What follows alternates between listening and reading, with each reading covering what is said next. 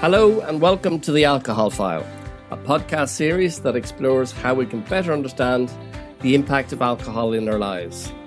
This podcast is provided by Alcohol Action, Ireland's leading independent advocate for reducing alcohol harm. I'm your host, Ewan McKinney, and today, along with an interesting and diverse panel of guests, we will explore a number of themes on how public health advocates can affect meaningful change to policy and alcohol policy in particular. This discussion arises from a very interesting paper published recently in Addiction Journal, authored by Matt Lesh and Professor Jim McCambridge of York University. This paper explored a study that they had undertaken to understand the policy and the political dynamics that brought about the successful enactment of progressive legislation, the Public Health Alcohol Act in Ireland. I'm delighted to be joined by its lead author, Matt Lesh. Matt is a research fellow at York's Department of Health Science, and together with Dr. Peter Rice and Laurie Beekman, we will discuss the necessary political strategies to foster major alcohol policy change. Dr. Peter Rice is chair of SHAP, Scottish Health Action on Alcohol Problems. He's also Vice President of the European Alcohol Policy Alliance, a consultant to the WHO Europe, and is a former consultant psychiatrist in the UK's National Health Service. Laurie Beekman is the Executive Director of NORDAN. NORDAN is the Nordic Alcohol and Drug Policy Network. Laurie is also a former Vice President of Eurocare. So, if we can begin our discussion, gentlemen, and thank you all for joining us this morning, and we're going to start by just having a look at the paper that Matt had published recently.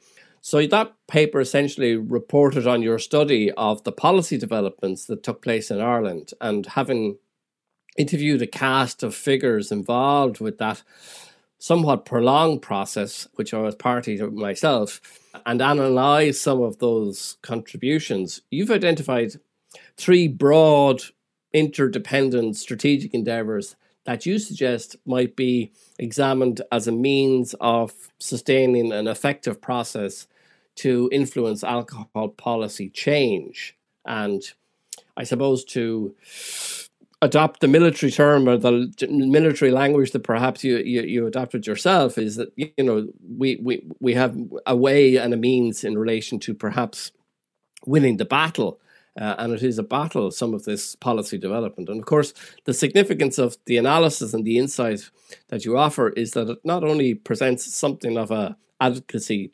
template, I think, for similar alcohol policy initiatives in other jurisdictions, but it also provides a basis to reflect on other effective alcohol-related campaigns that have taken place by comparison, and crucially, how future initiatives can be successfully advanced.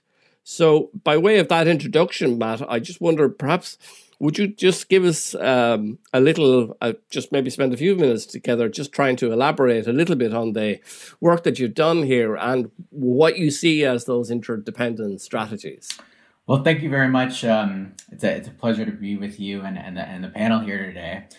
So maybe I can actually talk a little bit about the paper just by providing some context. So this is, obviously a big, ambitious piece of legislation, the Public Health Alcohol Bill. And so this isn't the whole story, but part of it. We focus on advocates and primarily the legislative battle between 2015 and 18. But I just want to stress, I don't want to discount the efforts of individuals and organizations that goes back decades. And that's actually a critically important part of this, that this is a long battle. So in terms of the actual motivation of the study, we were particularly struck by the visibility of the advocacy community in the debate in Ireland, and particularly as outsiders looking in. There was a strong presence in press coverage and editorials, and you had people like Dr. Frank Murray who were front and center in the press. And so what we did is we attempted to retrace what happened, interviewing the main advocates, some of the key politicians, government officials, and others in order to kind of identify the specific strategies and tactics that were used. And so part of this involved speaking with the Alcohol Health Alliance Ireland, the organization that was established solely for the purposes of advancing the bill, and including organizations like yours, Union, Alcohol Action Ireland, as well as several of the major bodies that represent physicians and other healthcare professionals, particularly the Royal College of Physicians, Ireland.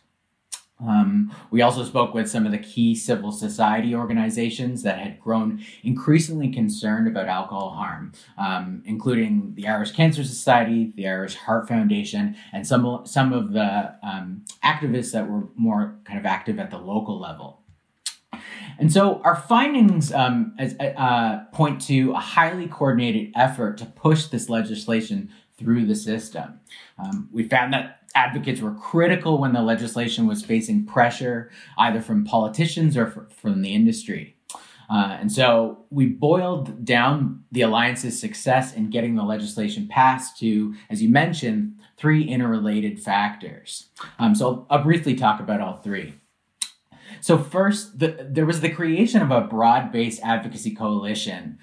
The coalition, as I mentioned, had been formalized through the creation of the Alcohol Health Alliance Ireland, which had been modeled after something similar in the UK. Crucially, they had representation from across civil society: physicians, public health experts, charities, religious organizations, youth organizations. And the size of this was impressive. I believe there were 62 organizations in total. And so this made it incredibly difficult for politicians to ignore. It was also critical in terms of having everybody singing from the same hymn sheet, saying that alcohol harm was a major concern and that Ireland needed this particular legislation. Now, there's obviously a potential trade-off between the effectiveness of advocacy and the size in terms of coalition building. And so there was a steering group that was developed within the coalition to lead on and coordinate the strategy. But what I want to emphasize is that it was the broadness and the legitimacy of the coalition that was so essential.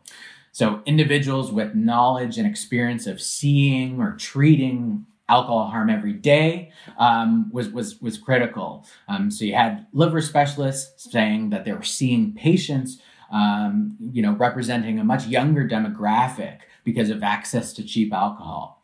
So it was really about establishing this broad coalition that could credibly speak about the issue that was essential. So that's who was involved. And so what did they actually do? The second factor we identified was issue framing and message discipline. So the Alliance framed the bill as fundamentally about health and addressing health harms. They used a range of platforms to reinforce this framing, including social media, web presence, press releases, all to emphasize that this was centrally about tackling health harms. And so one of the things that we drew particular attention to was that they focused on the content of the problem that the bill was designed to address, rather than the particular measures within the bill. So people can connect with the harms of alcohol, the problems that it presents. They have experience with harm in their families, in their communities, yet they probably have less of a connection with things around the mechanics of minimum unit pricing. So focusing on the harms was critical. And so you can begin to see the value of having that particular membership that I spoke about earlier. For the strategy to work, you basically had members and organizations and individuals who were comfortable talking about alcohol as a health problem. What we also basically identified was the discipline that the coalition had in terms of putting forth a consistent message. And the message was basically this: the status quo in Ireland was unacceptable. Access to low cost, highly visible, access to a highly visible drug was leading to unacceptable levels of death, illness, violence, and accidents, and that this bill was about finally taking action. The content of that action became less important, which I think is a really important takeaway. So the third and final thing that we found was that advocates possessed a keen understanding of how the political system worked in Ireland, and they used this to their advantage. So, most advocacy campaigns are well-meaning. They're led by passionate supporters. But in a lot of cases, campaigners can be naive about how politics works. Ultimately, it comes down to, what is your theory of change? How are you going to contend with the barriers in the system? And so in Ireland, our research showed a very politically sophisticated theory of change and understanding. The framing and coalition building that I spoke about earlier, those things didn't arise from thin air. They reflected experiences, strategic thinking, and learning from past mistakes and successes. There were key insights in particular drawn from Ireland's experience with the smoking ban. But most importantly, they understood how politics and communication worked. Every day there was an effort to find a hook into the kind of the most important story of the day. So on something like World Mental Health Day, there was an effort to find an angle. How could they hook support for the alcohol bill into World Mental Health Day? And so that was, of course, relatively straightforward. But there was a reliance on several tactics that were really instrumental in terms of securing support for the bill. So advocates used records from Ireland's lobbying registry to show the scale of industry lobbying. And they strategically leaked these records to the press. And so this reminded the public and politicians that this is who opposed the bill. And so in addition to this, they engaged in a multi-level lobbying campaign. Coalition members would lobby politicians, providing them with highly valuable information, telling politicians, this is how many people died in your community because of alcohol last year. And kind of given the nature of Ireland's electoral system, this was critically important. And then just finally, they worked with legislators to table amendments to the legislation that worked to effectively strengthen the bill. And so this put opponents constantly on the defensive. It's really hard to defeat a moving target. And so this was valuable. So hopefully you can see that all of these individual efforts were important, but they were also mutually self-reinforcing. It really boiled down to a solid understanding of the political system, combining the power of political mobilization through the alliance, but also persuasion through issue framing, really focusing on the harm and the unacceptability of the status quo. Yeah, it's a really fascinating insight, because I think what you've done is you've really pulled together what may have seen as kind of separate actions, but yet have demonstrated, I think, in the paper, certainly just how these three interlinked and together, as a cohesive force, were probably more powerful than the individual actions themselves as well.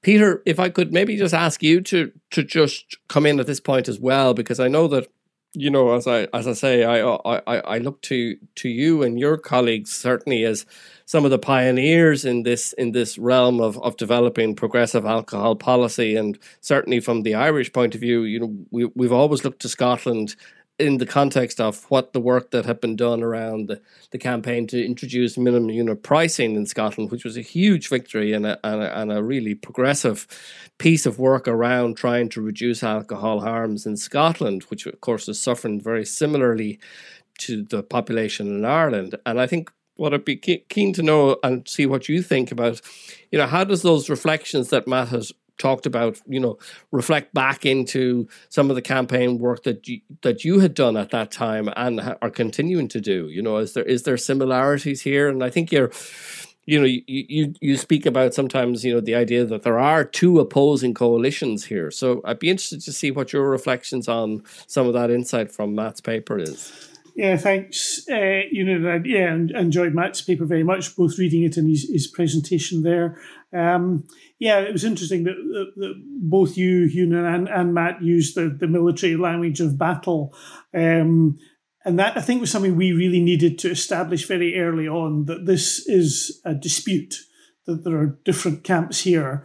there are difference of opinions, and you're going to have to decide which side you're on. And that was important because the industry had been very keen, and they still are, to present themselves as being on the side of harm reduction, that we're all basically in agreement. There might be a little bit of a disagreement at the margins, but we're all working towards the same goal. And I guess that had been the kind of predominant, attitude and political kind of approach in Scotland in the early 2000s. The Scottish Parliament was only set up in 1999, of course. So we actually had to kind of, if you like, deliver the unwelcome guest that we're not all friends here. We're not all on the same side, and that was a very important part of the process. And that really was an essential thing to establish, that there was a meaningful disagreement here, and you were going to hear different things from the alcohol advocates than you were hearing from the industry. And I think that's an important qualification, because sometimes I think in the context of any of these disputes across the world, even at the highest level, we do forget that sometimes that there is an absolute dispute at the heart of this, and that is that one is operating in the context of a public good, while the other is operating clearly in the basis of a private interest. Yeah, and the risk of that is that if you take the kind of partnership thing that everybody needs to be agreed, all the stakeholders, and of course that stakeholders are a one-way street. I don't ever expect to sit in a Diageo sales meeting, but they expect to participate in health things. But the risk with that partnership thing is that you do the things that you agree on, and the things that that you don't agree on get left in the too difficult to do pile. And those things are the things that are most important. So the price, availability, marketing are the things that there are disputes about. And the temptation, I think, if you want to keep a quiet political life, is to just shelve them and work on, a bit of schools education or some action on drink driving or something that's more consensus territory. And the problem is you then end up doing the low impact things and leave the high impact things undone. And in terms of the broader coalition that was established in Scotland around, obviously there was a high degree of professional medical prestige potentially involved in some of the campaigning involved. Talk to us a little bit about just that broad alliance that came together in Scotland, both at the civic society group and then at a more professional level. Yes, well, Alcohol Focus Scotland has been established for a long time. It used to be known as Scottish Council on Alcohol, and it's a very effective charity. But I think there was a feeling that we needed the health voice to get stronger, particularly, as I was saying earlier, that we were kind of moving into, if we were going to be effective and follow the WHO guidance that was emerging, then that was going to be contested territory, and that the health professions were for various reasons good people to operate in that contested territory. Just the way that the public viewed health professions, the way they looked to them for leadership and so on and so forth, much as we've seen during the pandemic. We're recording this hopefully when we're getting towards the end of the pandemic, but we've seen very similar things with the use of health professionals. So we did that quite consciously, actually advised by the communications professionals. And I guess that's, doctors and nurses are used to breaking bad news, to saying things to people, you might not want to hear this, but this is going to be best for you in the long run. And so the way I thought about it is we were kind of doing that in a community in the way that you'd be doing with, in your clinical practice. And do you think that, Peter, that kind of a medical messaging and the harm messaging was what really brought the political support on board in relation to trying to press ahead with minimum unit pricing in Scotland? I think it did, because Matt, in his comment, said he wanted to make the point that the status quo was unacceptable. Well, the problem, I think, was the status quo actually was being accepted. People weren't, accepted alcohol harm. Yeah, exactly. And they accepted it as a long-established thing. And it's interesting, I now see this internationally. But in Scotland itself, well, that's just how we are. It's our weather, it's our water, it's, our history, it's whatever. So actually we had good health data that things were getting worse. Liver disease rates were rising. We had much better health data than we had, say, criminal justice data or child protection data. So a lot of the argument that things are changing, things are getting worse was on the basis of the health data. So those two things came together, if you like, the sort of professional authority thing, plus the data that we had to make the argument that this wasn't just the same old, things really were getting worse, was mainly health data. So I think those two things came together. Laurie, maybe we could ask you to join us at this point, because I'm conscious of just taking up that point a little bit about the status quo is unacceptable. And obviously, you and your organisation, Nordan, work in a very, I think, in a very different landscape than perhaps the Anglo-Irish type of, let's call it, alliance in terms of Ireland and Scotland. And your organisation manages the expectations and the cultural nuances of so many Nordic and Baltic and Scandinavian countries. And so maybe in the context of the work that you've been doing, maybe I could ask you just to bring some of your reflections on some of the comments and some of the approaches that Matt has outlined. Well, the region that we are working in, the Nordic-Baltic region, is really diverse in that sense that with the Nordic countries we have the best, the masters in alcohol policy in the world, actually. Professor Robin Room, I call him the John Lennon of alcohol policy, wrote at one point that actually the term alcohol policy, not very innovative, but it was actually coined by the Nordic countries. And he also wrote that in the 70s and 80s, being and coming to Helsinki or Stockholm for alcohol policy, alcohol research, it was like coming to a Vatican. So that's the background for that region and for these countries. And at the same time, Baltic countries have been one of the worst when it comes to alcohol policy and alcohol consumption, alcohol-related harm. That's partly a legacy from the Soviet time, of course. And now in this network where we are together, as you can imagine, the experience sharing and working together is quite a challenge in many ways in that sense. I can imagine, yeah. So the approach from or the situation in the Nordic countries is at the moment is actually keeping the status quo and being the stabilizing factor in the whole society. Because when, let's take Norway or Iceland, where the per capita consumption is around 6-7 liters, where do you go from there? The best, in a way, is to be able to keep that level. At the same time, in the Baltic countries, where we have had per capita consumption 14-16 liters in Estonia and in Lithuania, in sometimes at some point, it's rather easy actually to come down from that. And in recent years, we have seen quite revolutionizing acts or policies introduced especially in Lithuania, but also in Estonia. And in Estonia in 2008, we had per capita consumption around 14 liters, and now we have 10 liters. So I think this is one of the biggest reductions in Europe, actually, in 10 years. But again, in the Nordic countries, they have managed throughout decades to keep that low-level drinking and very strong evidence-based alcohol policies. And you're working now together again in this kind of coalition building around a specific issue around alcohol and cancer, and that's I presume in some ways is reflective of what's occurring at an EU level, whereby there's a focus now on trying to develop a coherent preventative strategy and a broader strategy on beating cancer.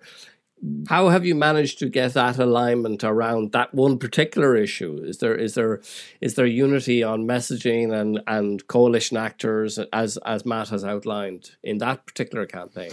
There's again quite a big gap in between countries, and partly this is, I think, also financial issues in Baltic countries, where the cancer societies, for instance, are much poorer. They have to make hard choices what kind of topics they focus, and tobacco and obesity take precedence in that sense. At the same time, cancer societies in most of the Nordic countries are really strong when it comes to alcohol and cancer link. At the same time, still the local national surveys, some that the cancer societies themselves have made, show that the awareness level is still really, really low. Rather recent study done by the Danish Cancer Society, for instance, showed that unprompted only 22% of the respondents knew the link between alcohol and cancer. So that's, I think, still in 2020, when the survey was done, is rather disturbing. We actually started with this focus on alcohol and cancer a bit earlier, before the EU focused on it, and now we are really happy that the Beating Cancer Plan is echoing the same focuses and that we have been looking into, and of course I have to say that although I think already for many years the European alcohol policy community in a way says that there is a momentum on alcohol and cancer link, the level of activity or focus on this also in the NGO level is maybe not as good as it could be and should be. So I think there is much to learn and also to cooperate in this international level to make it stronger and better. Yeah, and that's actually a good place for us to kind of try and widen out this discussion a little bit, and maybe just throw our attention to what are the challenges that kind of remain. And I think in that, of course, all of us are familiar that there's many we can win individual battles at one level, but to use the military parlance again, but how will we win the war? And I think in that context, as you say, Peter has spoken about those, as I said, those opposing coalitions, and I think like the Nordic experience is that actually somewhat the coalition that you're actually competing against is actually probably the private coalition, the industry coalition, to try and soften and liberalize a market that has probably coherent alcohol policy. And so maybe we can just look a little bit about what are these expanding and bigger issues that are ahead of us. And I think that obviously at a European level, we certainly can see that there's a need for some degree of greater coherence around alcohol harms. And at the moment, as we speak, the WHO is going through the process of renewing its global strategy to reduce alcohol harm. And we've seen just this week that the volumes of submissions that were made by the civic society groups in that context, and a lot of industry commentary has been submitted into that process. So, Peter, maybe I could ask you just to kind of kick off this kind of discussion. Maybe just what do you see as the learnings, perhaps, that we can bring forward into these debates and these challenges that we're moving towards? And just to add into that as well, obviously we've seen industry intervention in policy developments in places as far as South Africa recently as well. And I just wonder what you think about the next phases and what capacities we need to bring to that.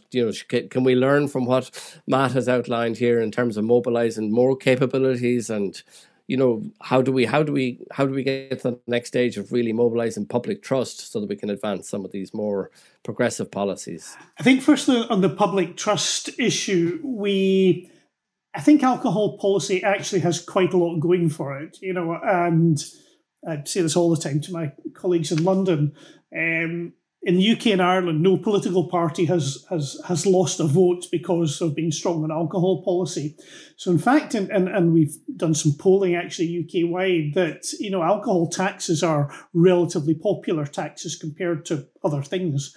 And as I say, in Scotland, Ireland and Wales, elections have been won by parties who support alcohol control. So I don't think we should lose sight of that. I do think the cancer issue that Lowry raised is very important. First thing I'd like to say would be to pay tribute to the Irish Cancer Society, who were really very early adopters of the alcohol cancer link, and they did great work on that. But cancer is a bit different from, for instance, alcohol-related liver disease. For alcohol-related liver disease, you can really draw attention to the individual. This person would not have died at the age of 53 if they had, not been a heavy drinker. You can't say the same thing about someone who's died of breast cancer or colon cancer or whatever. So the cancer message that we're trying to convey is very much a whole population one of, reducing your population risk. Now, again, the COVID pandemic might have got the public a bit used to thinking about that. If you wear your mask, it might mean your community's a bit safer, even though it might not help you. So it may be actually that some of what we've been through over the last year or so will kind of improve the public understanding of that, real population level thinking. Which I think is what we need for cancer. And I think I would say the European Action Plan for Cancer says really good things about alcohol. It's a short section, but it basically says all the right things in a few paragraphs, that to reduce the number of alcohol-related cancers, we need to reduce consumption, and we need to do that through price availability marketing. So it lays that out very, very clearly. So I think the cancer looking ahead, I think conveying and getting understanding and of the alcohol cancer link and support for the actions that are going to improve that. And those same actions, of course, will improve rates of liver disease, they'll improve the lives of children living in heavy drinking families, and so on and so forth. So if you do the right things by cancer, it's going to be the right things for other things. So I think cancer, looking ahead in the future, is a very important one for the sector to take on. I just wanted to bring in another important challenge in the European field, and this is also obviously covered in the Brussels a lot, is the cross-border problem and issues. I think again, in looking at the strong Nordic countries, one of the problems that makes the effective alcohol policy measures ineffective are exactly the cross-border trade problems. For instance, in Finland, where the best buys are implemented for decades, they are still at the same level of per capita drinking as Estonia because of the cross-border trade, at least in a very big part, and that's an issue for a whole Europe-wide approach. None of the countries can solve this problem, and in this context, unfortunately, raising alcohol taxes can be sometimes a wrong step. And as you mentioned, the battles and wars we experienced in Estonia, that raising alcohol prices and making it in a very steep level can actually backfire, and in our case, it started a very strong cross-border trade between Estonia and Latvia, our neighboring countries. So in some cases, the effectiveness of these alcohol policies can be actually threatened in that way. Yeah. I mean, it's very interesting that Lowry and I are good friends and worked together on various of these issues for a while now. And the Estonian changes happened about the same time as minimum unit price in Scotland. And we did not see the cross-border activity that happened in Estonia. And I think the one big reason for that was that minimum unit price. Essentially, people will travel to save money on mid-range and perhaps expensive products. The people who are buying the very cheapest alcohol are, first of all, probably less likely to be mobile, less likely to be able to cross the border and buy it. And we saw much less, we haven't seen substantial cross-border flow. I think the other difference, and Lowry might correct me here, is there always seems to be a kind of cultural thing that in Estonia, perhaps even go back to the Soviet times, people had to be, there's a lot of ingenuity involved in getting your daily things involved. And I think perhaps in Scotland we'd gotten a bit lazy and we just expect to go to the supermarket and everything will be there. And so we didn't actually see all these ingenious plans that people had talked about for minimum price. So it's very interesting that the two countries and the two systems showed quite different results. But I do think fundamentally it's important for Ireland that minimum unit price is less likely, I think, to drive cross-border trade than an overall tax increase across the board on all products. Yeah, and I think that's an important point, because in the context of what is a very hot topic here in Ireland right now is the delay in implementing the policy of minimum unit pricing. And rather spuriously, cross-border trade is being identified by the opponents of MUP as the reason why we shouldn't implement MUP. And of course, it is fair to say that the factors which influence cross-border trade, certainly on the island of Ireland, are far, far greater and far more constant than the price of the can of beer. We have two different currencies on the island. We have a different VAT regime on the island. So and of course there's a huge chunk of population who live in that border area who do their shopping, recognizing the various fluctuations that take place.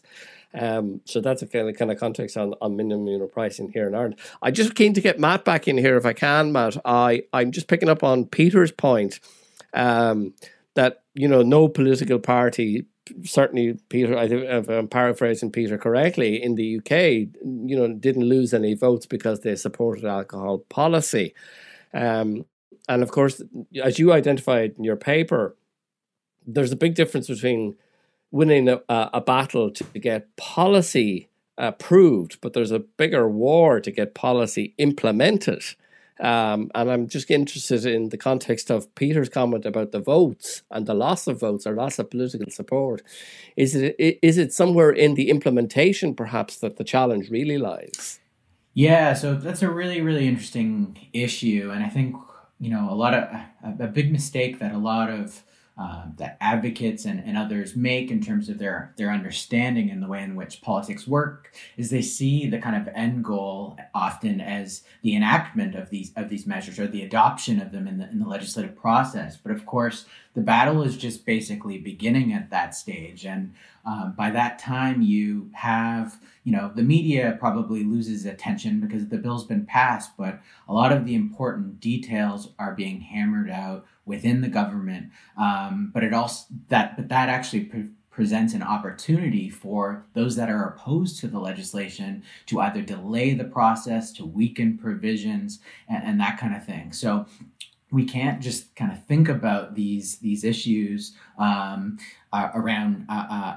adoption as the end goal. You have to think about how to build durable policies that are going to withstand pressure from opponents, and that's going to endure over time.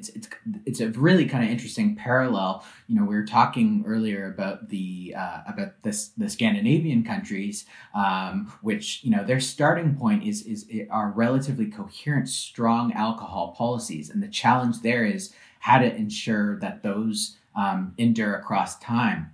And so I think there's actually lessons potentially for Ireland and others to look at how countries like that have fought off pressures to undo those hard fought but fragile victories. Yeah.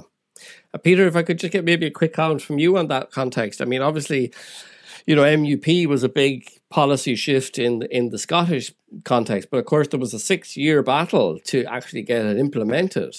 I think there's something very interesting in that idea that, sometimes as advocates around and building all these excellent coalitions, we sometimes do focus on the bigger issue of the policy, but without actually really fundamentally doing a clearer, risk analysis perhaps on how implementation will be achieved. Was there something in there in the Scottish experience in that? Well, I think that people involved in the story, that be ourselves as advocates and the politicians, knew that the legal challenge was going to come. The industry were very clear about that right from the start. And I think in terms of and that I think was a really interesting phase of the process, because I think you might have thought that threat of legal challenge and we'll take you to Europe and you won't win would have put government off. But I think actually the stage of the kind of political cycle we were at in Scotland, with a new party in power for the first time, they reacted to that by saying, well, actually we won the election, we running the country, not you. And the more the industry actually said, and they were quite patronising about this, which really backfired on them. We understand Europe. We, function in trade discussions, have done for years. With our whiskey firms. You're enthusiastic newcomer politicians. You don't understand it. Take it from us. This will never work. And that really put people's backs up. It really worked in our favour, actually. And that, I think, was just because of the political phase that Scotland was in. So I think we went into to that particular battle with our eyes open. The interesting phase we have now is the uprating. So we're at 50 pence per UK unit, which is 8 grams of alcohol, 10 mLs. Our position would be it can't stay at 50 pence. There needs to be an uprating. But, and it's understandable just now with the pandemic and so many other things happening, I think our next task will be to establish a kind of meaningful discussion about how does that uprating process happen in a regular way that doesn't mean it's a fresh political battle every 2 years or whatever. So, and we haven't got there yet. So I think, absolutely, as Matt says, even with something pretty big that gets implemented like minimum unit price, there's maintenance to be done on that. And I think we really need to work on getting that maintenance of the policy, firmly and reliably established. Yeah. And Laurie, similarly, I'm conscious too about the context of what we in Ireland as well. We have this battle around alcohol labelling, and of course that's a big European-wide endeavour as well to try and change, the idea of informing citizens about what it is that the right to know about what's in these products. And of course now it's featuring, we see it been articulated even more so in the most recent EU strategy. But implementing that at a European level has been very problematic, and Eurocare is obviously very much at the heart of that. Do you see this sort of implementation issue as a challenge as well? Yeah, definitely. Of course, I agree. I think Matt said that sometimes we as advocates, we are only focusing on introducing a new measure, but the work only starts when it's introduced, and then the problems start. And in the Eastern European countries, I can generalize, and in the Baltic states with the background in the Soviet regime, where the legislation was something that you didn't respect that much, or where you have still the history of understanding that what the state tells you to do is not something that we wish to obey. That's still in some countries, I think, quite alive and kicking in that sense. So definitely, I think the implementation part and the enforcement part is crucial with these effective alcohol policy measures as well. The very interesting case that took place in Lithuania a couple of years ago when we had a health minister growing out from the alcohol policy advocates, Dr. Aurelius Veriga, who was also a board member in our Northern network, and then went to the politics and very quickly, in few months actually, made a total revolution in alcohol policy, introduced advertising ban and raised the age limit to 20 and so on. So that shows that actually when the political will is there,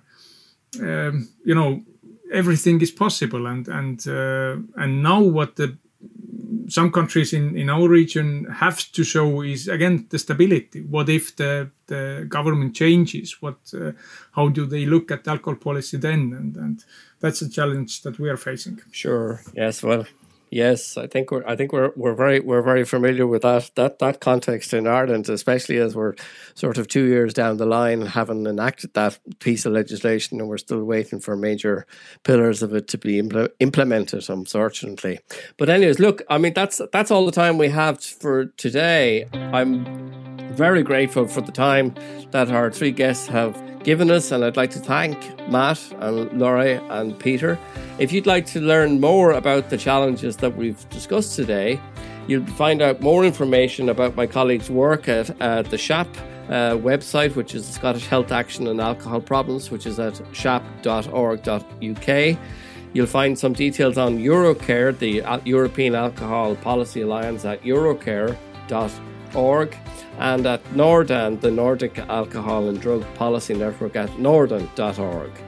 Or, of course, you can learn more about us and alcohol action at our site on alcoholireland.ie, or follow us at Alcohol Ireland across all social media platforms.